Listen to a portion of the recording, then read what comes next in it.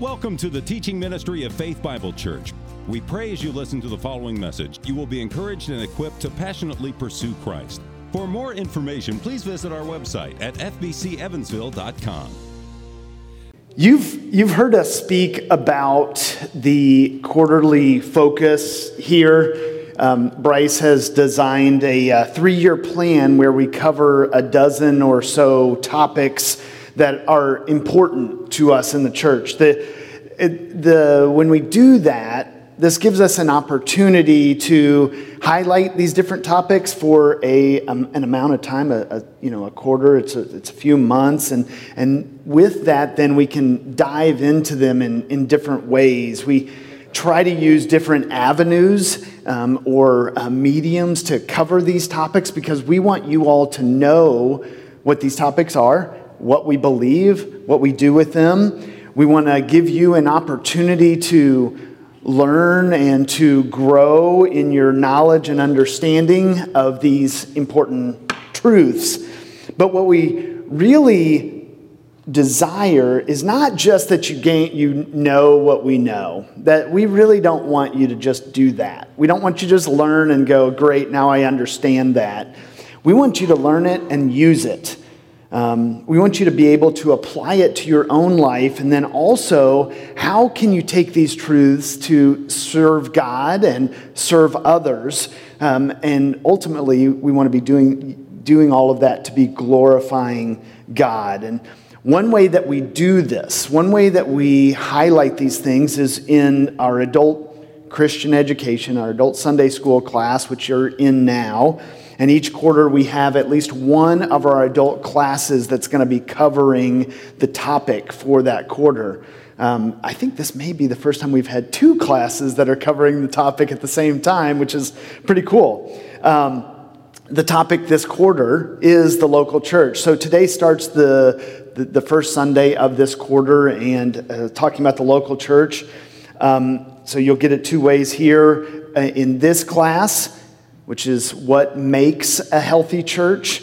And then Bob Walther is teaching a class on 1 Corinthians. Now, if you want to get a taste of both, you can be in here in this class and you can attend this one. And then both classes we record and we post on the website each week. So you can listen to his, or if you want to go back and forth and listen to each one of those. You can take part in both of those. I did say there's 3 classes. The third one's our newcomers class. We don't record that one, but what was I saying there?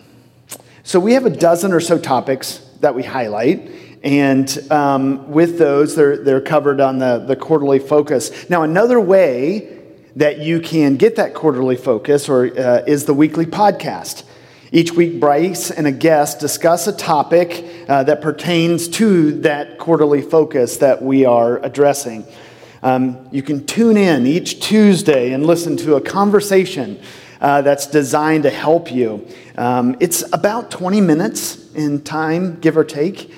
So that's a good amount of time to listen to it on your drive to work or drive home while you're doing yard work or taking a walk or anything like that. It's a good length. You can do that. And then finally, another way we highlight this is the books that we have.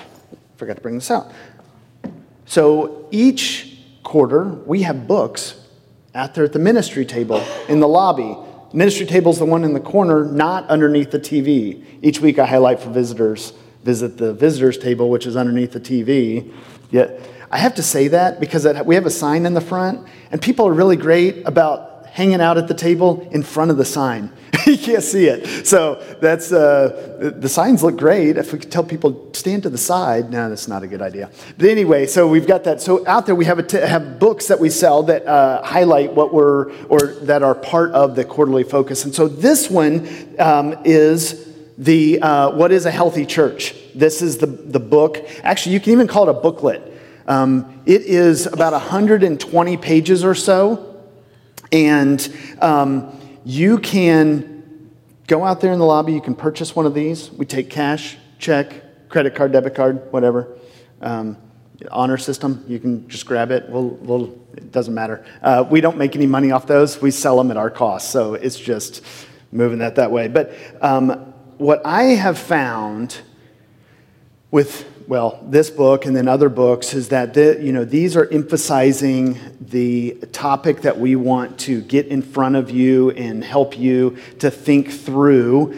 And what I've found is I am not the best reader.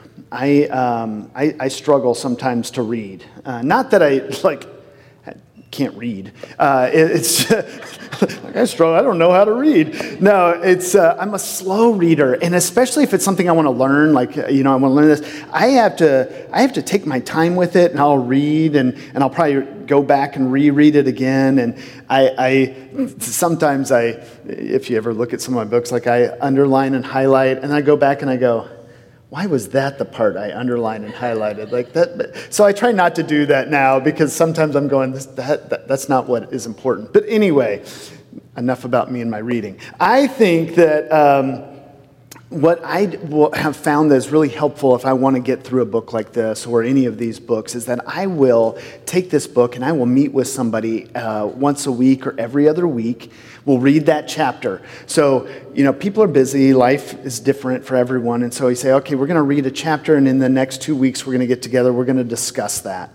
And what I have found is that's easier to take small bites because if somebody is really well connected to the church and they're serving and doing things, that they're probably reading a number of books. And so trying to get somebody to read 4 chapters a week from 4 different books, it's a lot. And so what I do is I try and meet with somebody to do that. What I've found is when I do that with somebody or somebody did that with me, I'm just mirroring what how they discipled me, was that I know that if I'm going to be reading that, I'm going to be meeting with them in a couple weeks, that they're going to be asking me, hey, what'd you think about this chapter? And number one, I don't want to go, I don't know, I didn't read it. I don't want to have that conversation. But 2, I know that it's an easy thing to just read a chapter in a couple weeks and then we can talk about it. And then we can help to think through that. And this booklet, I'd encourage you to get it. Super easy. I said it's 120 pages, but it's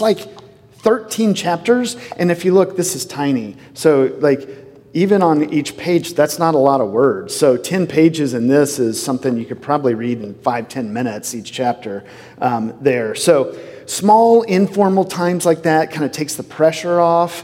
It's casual. It's easy to be open and honest.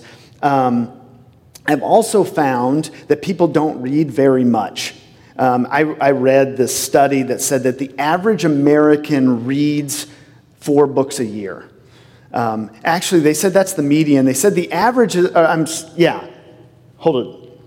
The median reading is 4 books a year. They said the average is 12, but they also said that study, most of the people answering that were readers. So it's, readers are answering a study about reading. So they think it's about 4 books a year. I would say in my experience, most people that I interact with, especially guys, it's less than 4 books a year.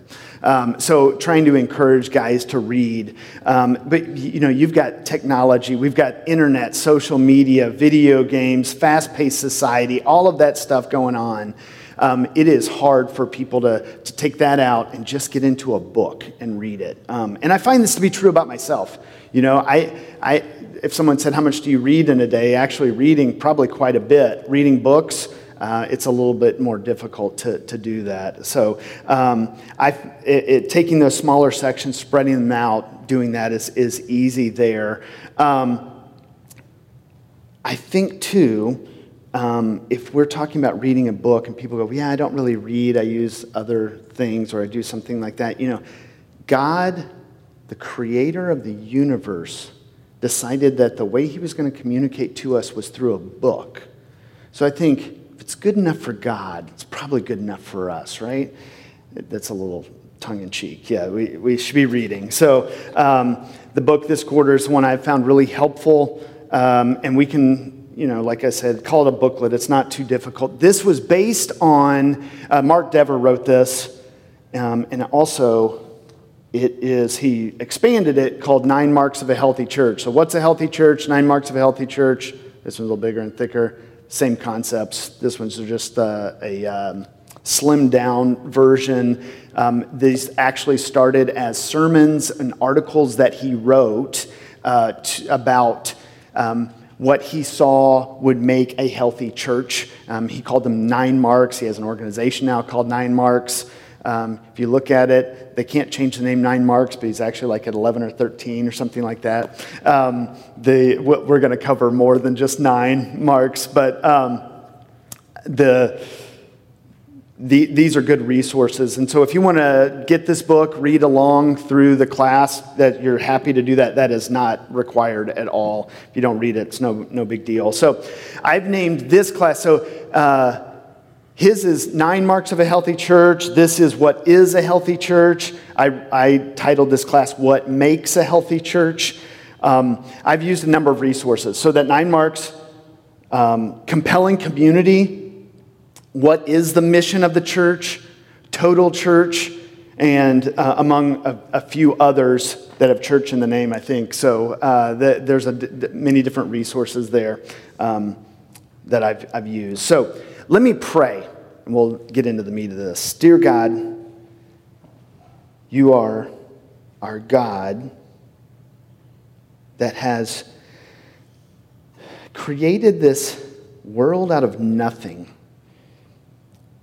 And in your great sovereign power and wisdom, have given us people, this church, this fellowship. You've designed us to be in relationship with you and relationships with one another.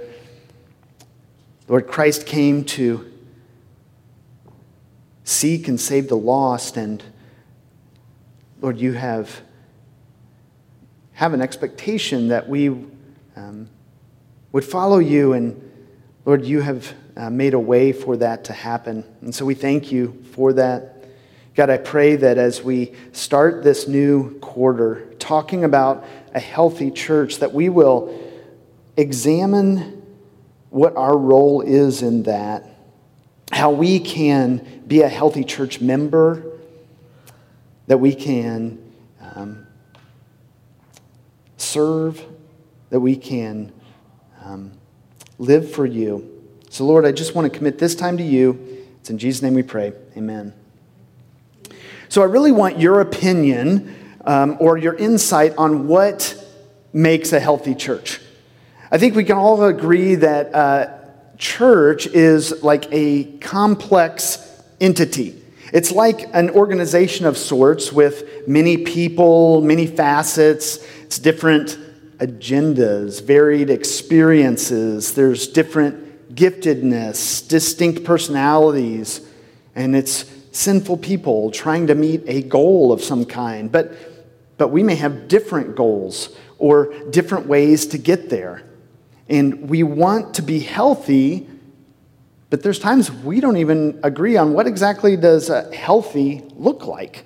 What does it mean to be healthy? It's many. The church is many things together. So let me start with this, maybe. What is a church? Now, before I get your feedback on this, I want to highlight a little differentiation here. I've heard it said this way: there's the big C church and little C church. Big C, as in like a capital C church, is the universal church. That's the everyone, all believers. If you become a believer, you're saved, you're in the big C church. And then the little C church, small c, this is what we're talking about, the local church. Okay, so this church here, how do you define what is a church in that context? What would you say? And there's not just one thing. So like let's kind of throw out what would that look like, and this isn't a test, so first class, you don't even know. It's not a pop quiz already on the first day. What is it? Local Assembly of Believers. That's good. Is that what you were going to say too? Yeah, that's good. That's all that just like that made an agreement to worship together, to serve together, to live out the one another's each other's lives. Man, you hit on a lot of them right there. Okay, so the one another's, living together, serving together. What was the other things that you said I missed? Worship together, right? That's good. Play together? Yeah, have fun, yeah. What else? Or is that it? Does that kind of, yep, go ahead. Under the same teaching together. Under the same teaching together. Okay, that's good. Yeah. What needs to be present to call something a true church? Like, what parts or aspects have to be included for us to differentiate people just hanging out together versus a group that's committed Christians churching? And I made that word up, churching. You have to have a time. It needs to be a set time. Okay? That's good. Like we all have to know when that is. We need to know when we're getting together. That's a good one. Yeah. What else? What other aspects have to be in place for that to say we're churching together? Designated elders, pastors. Leadership, elders, pastors, deacons. That's right. Yeah, we need to have some leadership in there. We need to know who those are. So designate, like you said, is great. Yeah. Yeah, we gotta know that what do we believe? Are there the core set? Are we in agreement there? And there's some freedom with that. You're right. There's got to be that core. There's some other things outside that we can differentiate on. But you're right. It needs to be. We got to know, like when we're worshiping, are we doing the same thing? Are we saying the same thing? We do have an awesome worship team. Yeah. So do we have to have an awesome worship? No, I'm kidding. Yeah, it helps. That's right. Okay. Oh, you got one? Yeah, give it to me. Church discipline has to happen. Yeah. Now, if church discipline happens, there's got to be something else that has to be a part of that, right? You know what? Membership. Yeah, because if we have church discipline, if you look in 1 Corinthians 5, that's the sin of the man who's sleeping with his father's wife, so his stepmom, right? They tell him to kick him out, right? Well, if there's no membership, what are they kicking him out of? What is that? He doesn't say kick him out. We'll talk about this later. But it's remove him is what they're saying. So remove him from what? I just read this. This is not something that I normally study. The 1861 Swedish Baptist Confession of Faith. But it says, and I kind of like it, it says, we believe that a true Christian church is a union of believing and baptized Christians who have covenanted to strive to keep all that Christ has commanded, to sustain public worship under the guidance of the Holy Spirit, to choose among themselves shepherds or overseers, that's pastors and elders, and deacons to administer baptism and the Lord's Supper, to practice Christian church discipline, to promote godliness and brotherly love, and to contribute to the general spread of the gospel. Also, that every such church is an independent body, free in its relation to other Christian churches and acknowledging Christ only as its head. That's a mouthful. Put that on a t-shirt. There's a lot of stuff in there. We're going to talk about these things. So now, if that's the case, we're talking about all those things, how do we measure church health? How would we say, what makes a healthy church? How do you determine that a church is healthy? Or how would you figure out that it's unhealthy and we need to get healthy? Any ideas on that?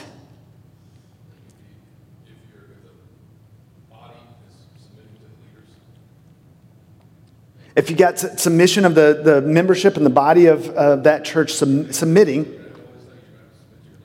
yeah, you got to submit to your leadership. So if we're doing that, that's a good one. Yeah.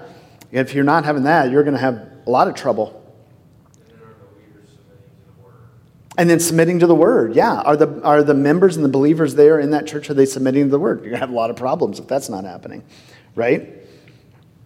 What are some other things that we would see as, okay, that church probably isn't healthy, or that is healthy? Yeah. Preaching of the word.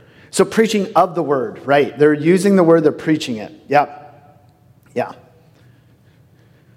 So my goal for this class, in all of those things, we're talking about all those things, is not to present Faith Bible Church as the perfect church. I don't intend to stand before you and say that we have it all figured out here. We're not the beacon of hope and the standard by which all churches should look at and become, okay? You've probably heard the saying that there is no perfect church. But if you find the perfect church, leave because you're going to mess it up, right? I think that's true. There are no perfect churches. There's always room for improvement. But I don't intend to stand here and point at other churches and to say how they are not healthy. I'm not going to be calling out churches and saying they're not healthy, or to name churches and say things that they've done wrong. There may be some of that from Scripture or other things that we may do, but that isn't my intent to get up here and go, that's bad, that's bad, that's bad. Now, look at this picture. Can you tell? Can you see? No, you can't see what that picture is. Hey, can we turn the lights down real quick just so they can see this picture?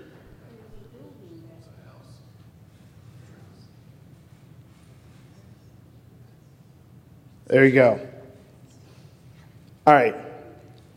If the person who had this yard had their front yard that looked like this, came to you in your yard and started pulling weeds in your yard, if they came to you and gave you advice on how to keep your yard neat and tidy, I may be speaking from personal experience here. Would you take their advice? Is that an example of a well-kept yard that you aspire to have? Probably not. Okay, we can turn the lights back up. If a person with a yard like that is giving you advice, you're probably polite, you're probably smiling, you're nodding your head, but in your mind, you're thinking, they have no idea what they're doing, and why are they telling me what to do? You're thinking that they need to quit meddling and deal with their own problem, right? It's what I want to avoid in this class. I don't want I'm not here to tell you what makes a healthy church based on experience as part of a leadership of a church. I don't come with some special knowledge of my own that's going to make churches healthy. I'm not saying ignoring any problems and going, oh, I'm going to point at all their problems and I've got it figured out when my yard looks like that. No. We don't go to a thief for advice on how to stop stealing. We shouldn't go to an immoral person asking ethics questions. We don't seek out direction from a lazy person on how to get things done. So for a healthy church, if we're looking at what makes a healthy church and how to be a healthy church, we need to go to the source to figure out what makes a healthy church. And how do we achieve that health? And for us, it starts with God's Word. We know that Christ came to earth and ushered in the church age. He made the church, and as its maker knows what's good and what isn't. So first, a church consists of Christians. A Christian is someone who is first and foremost has been forgiven of their sin and been reconciled to God the Father through Jesus Christ. And this happens when a person repents of their sin, puts their faith in the perfect work, life, death, and resurrection of Jesus Christ, the Son of God. All people were created to worship, and we come out of the womb worshiping. The problem we have before we are saved is that what we worship is a direct contrast to what God created us to worship.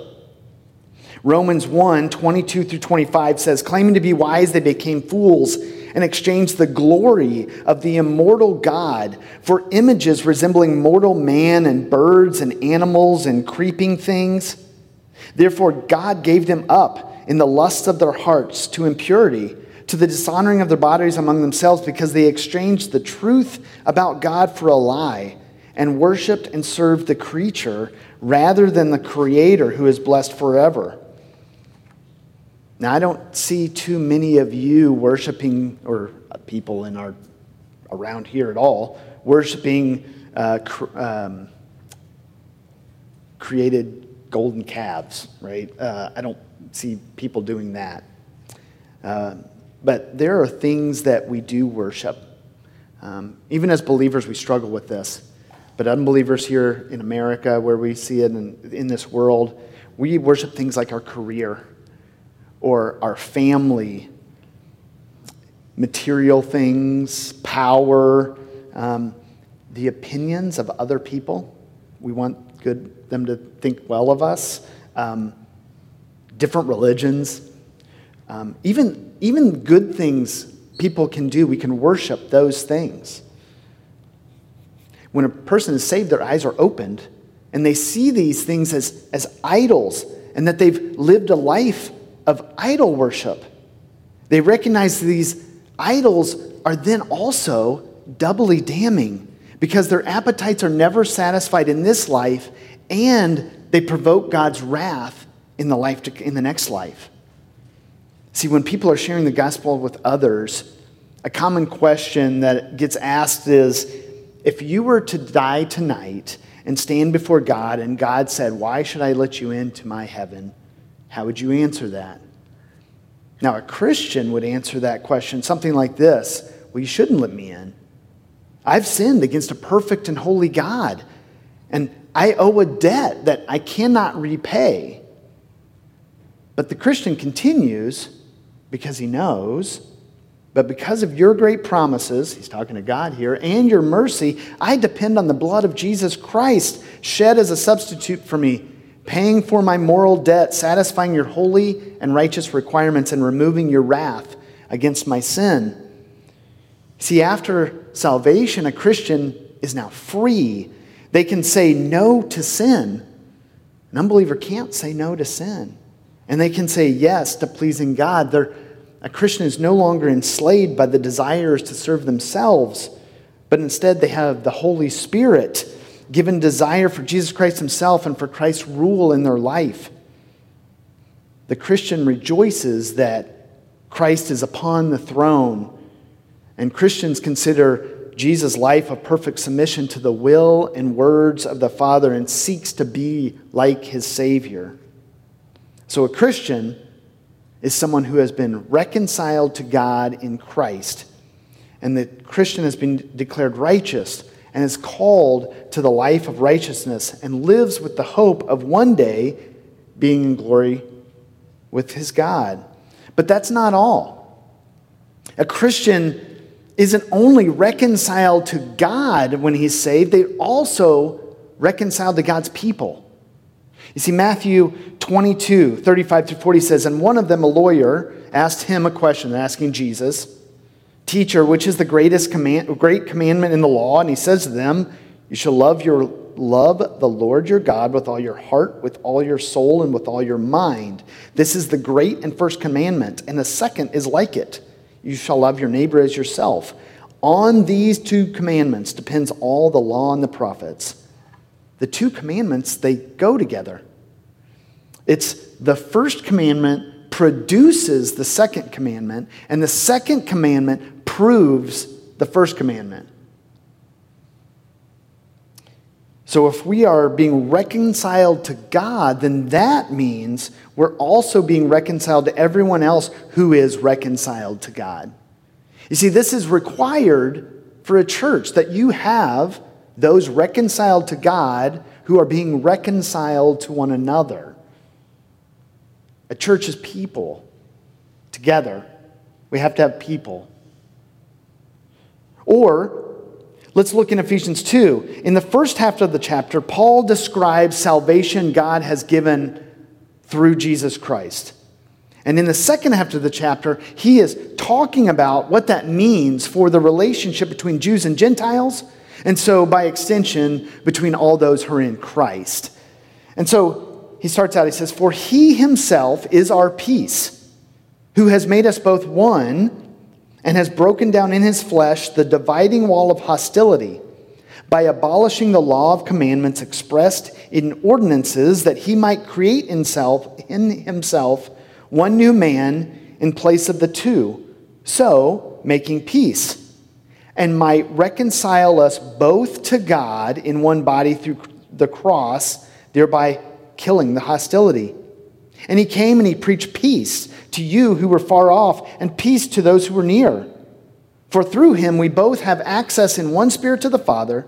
So then you are no longer strangers and aliens, but you are fellow citizens with the saints and members of the household of God, built on the foundation of the apostles and the prophets, Christ Jesus himself being the cornerstone, in whom the whole structure, being joined together, grows into a holy temple in the Lord.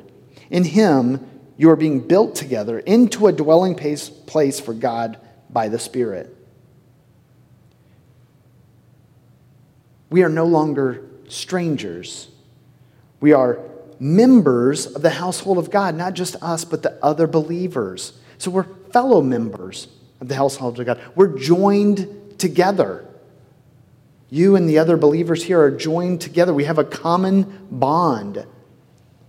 We're this holy temple. We're built together.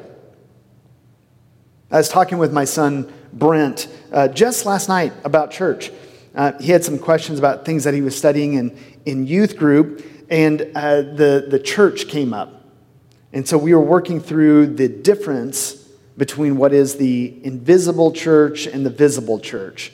He's been reading a little bit of the Westminster Catechism, and he's asking questions, and he says, well, is that the invisible church and the visible church? And, he's not confused by invisible and visible. He understands those. He's 17. So, but what exactly is that? When we're talking about the invisible church, what exactly are we talking about? And the visible church, what exactly are we talking about here? And so we were having this discussion, and it was really good. And in that, then, we were talking about not just that, so not just what's the invisible, what's the visible, but kind of the ins and outs of that word church. What do we mean when we say church? We said we're going to church today. Did that mean this building? Well, no, but yes, in some sense, right?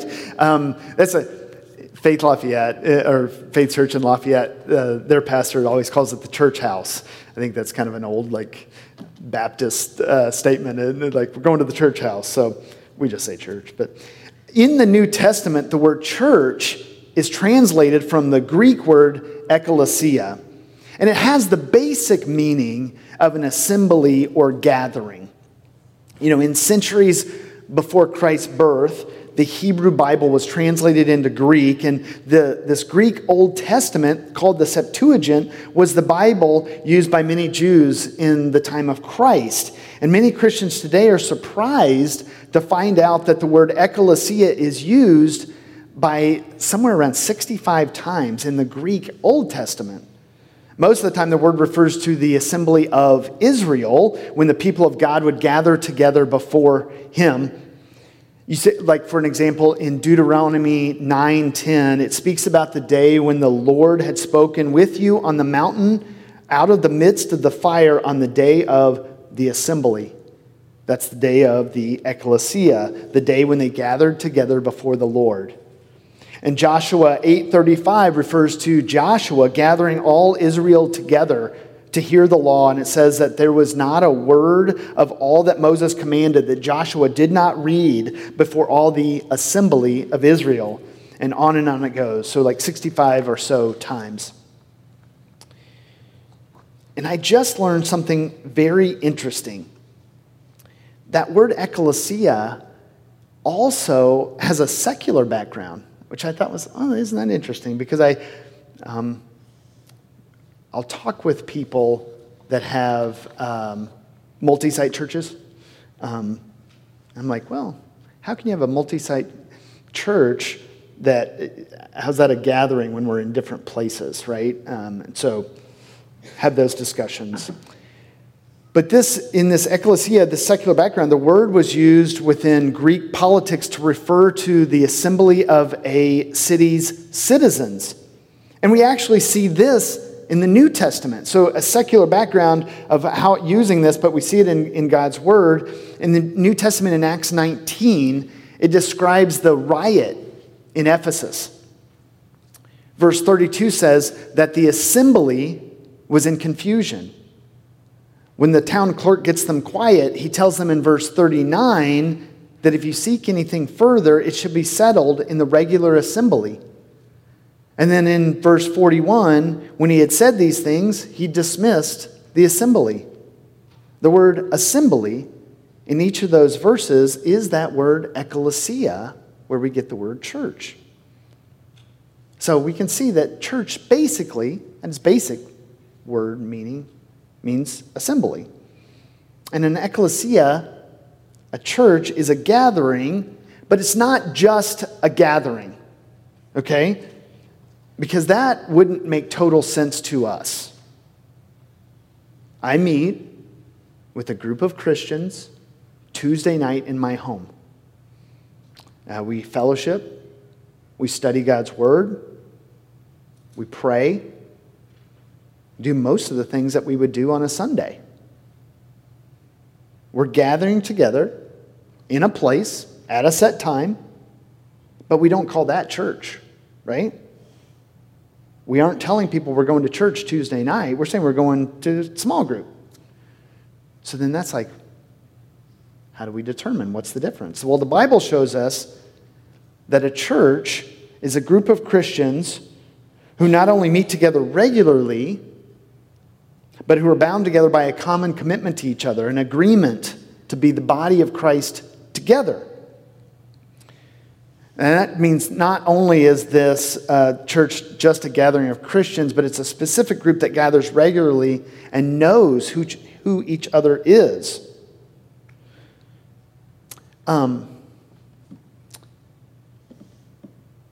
In Acts, and I just lost that passage, I don't have it in my notes, they talk about, just drew a blank, something I thought about with that, in the gathering, I'm sorry, I missed it, I can't, I shouldn't go off my notes, so it talks about this in the Bible, take my word for it. John Calvin said, "Wherever we see the word of God purely preached and heard, and the sacraments administered according to Christ's institution, there, it is not to be doubted, a church of God exists."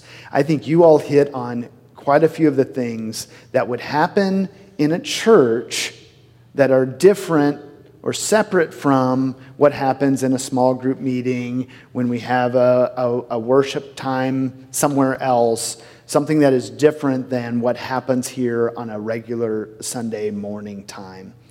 And these next couple of months, we're gonna flesh all this out. I don't think I can necessarily today give you like a hard and fast definition of what a healthy church is.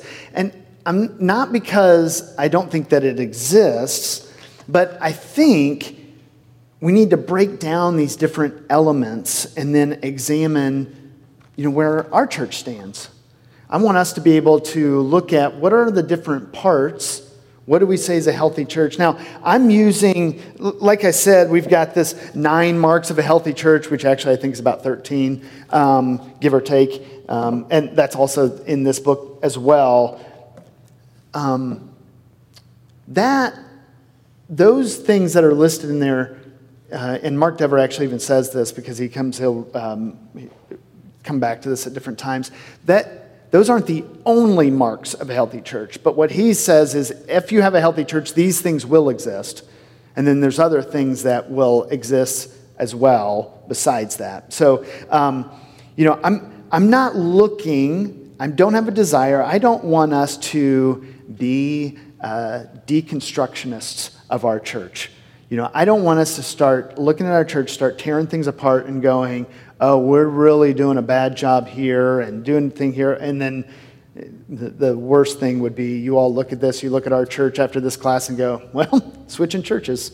That they wouldn't ask me to teach a class again, I can tell you that. We'd be done with Justin teaching classes. But I want us to have a healthy view of the way here at Faith Bible Church we do church. And I do. Are there areas we could do better? I want us to look at it and go, okay, how do we see what God's Word says is a healthy church? And here's the great thing about the Bible, and you may say, well, how's this great? But there are things that are very explicitly clear on what needs to be in a church. But then there's other freedoms God has given us on what exactly does that look like. You guys, I'm sure many of you have been to other churches besides this church, and you see like the worship service is in a different order, or they do things different. They add things that we don't do, or they don't, whatever that may be. It looks different. And there's freedom in that, and that's a really great thing. But I want us to have a healthy conversation about what makes a healthy church. And I want us to take some time and to discuss that. Because, just as our physical bodies, we must eat to live. But if we only ate junk food, then we wouldn't be healthy. I was reminded of that documentary, I can't remember the guy's name, Spurlock, I can't remember his first name, the Super Size Me, that took 30 days and only ate McDonald's food for 3 meals a day. And what it did to his body was terrible. I mean, it was awful. We got to sleep, but by only getting 2 hours of sleep is not enough. And so just like our physical health, the health of a church must contain those certain elements. But if it's just in little bits or in the wrong way, it's not healthy. So we want to identify what those are, and then how do we have a healthy view of those things and live that out. We're part of this church, and we want to gather together with these other believers and live healthy Christian lives.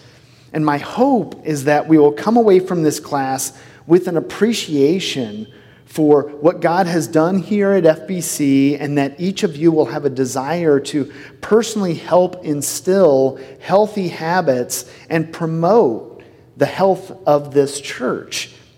Because if we're talking about a church is a gathering of believers, then we each have a role to play in that, right? You look throughout the New Testament many times. What's it talk about? What is the picture of a church, the metaphor used? What is it? A body, right? Physical body. So there's a lot of examples of physical exercise and health and those types of things. And so if a part of our body is unhealthy, it causes problems for the rest of the body, right? So that goes along for us. If there's someone in our church that is not operating the way they're supposed to, not healthy like they're supposed to be, spiritually speaking, is what I mean, that causes problems for the rest of the body. So how do we do that? That's my goal. That's what I'm looking at. That's what I want to see, is what makes a healthy church